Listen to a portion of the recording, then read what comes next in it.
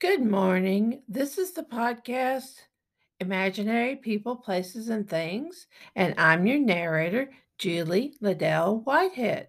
Our story today is Harold and the Frog, a fable. This is a story about choices and consequences. Once upon a time, there was a man named Harold. Harold had loved frogs ever since he was a little boy. His mother read him encyclopedia articles about frogs, stories about frogs, and whole books about frogs, whatever she could find. Harold dreamed about frogs at night, where they stared at him with their bulbous eyes. He wasn't scared of any dream that had a frog in it. Frogs were his friends, he thought. Harold grew up to be a warehouse worker for a big box retailing company. He worked on the outskirts of a city and worked the night shift so he could hear the frogs at the nearby pond during the evenings, croaking and calling to each other in their varying voices. Sometimes, if someone had ordered a book about frogs, he would sneak into the men's room and read a few pages at a time, then package it up and ship it after he finished it. He figured if they wanted a book about frogs badly enough to order it, they would be patient about getting it since they obviously loved frogs as much as he did. His manager finally caught him one night reading when he was supposed to be packing and fired him. He went to work for a bait shop on the local county fishing lake after that so he could hear the frogs as much as he wanted to.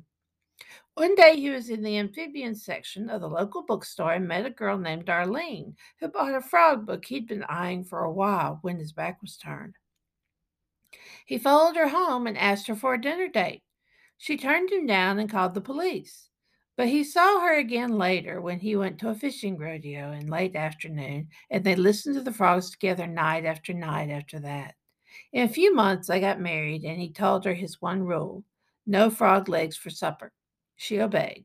No frog legs for supper. Harold decided one day that he needed to start realizing his dream of having a frog collection in his spare room. He caught frogs humanely from the pond and scouted out the local frog appreciation club, where he discovered members who bred frogs for sale. He bought a frog or two a year, and before he and the girl were married for a decade, he had 7 frogs of all kinds and sizes. His wife decided to buy him a special frog for their 10th anniversary and ordered a rare frog from the Rare Frog website on the internet. It came from South America with bright yellow skin and black striations and huge red eyes. One day, when Darlene was off visiting her mother, the South American frog spoke to Harold in a high, squeaky voice, saying, I'm not really a frog. I'm an Aztec princess who has been trapped by an evil shaman in a frog's body for millennia. If you kiss me, I will turn back into a princess, and since the shaman said I would never die because I would never age, I'll still be young and beautiful. Please kiss me. Harold, of course, was just a man of average height and build, with a terrible complexion, and no girl had ever asked him to kiss her. So he did, reasoning that even if the frog was lying, what could he lose? However, the frog was lying. She was actually a poison frog that oozed poison through its skin. 2 days later, Harold died in the hospital in agonizing pain. Darlene married a rich lawyer not long after that and moved out of the house and let it go back to the bank. They bulldozed it and turned the land into a park with a pond where the descendants of Harold's frogs grew fat and lazy from people feeding them every day. Moral of the story: if you try to lie down with poisonous South American frogs, you wake up dead.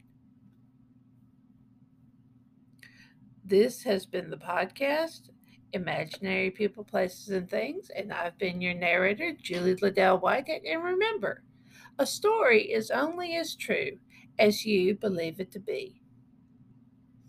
See you next time.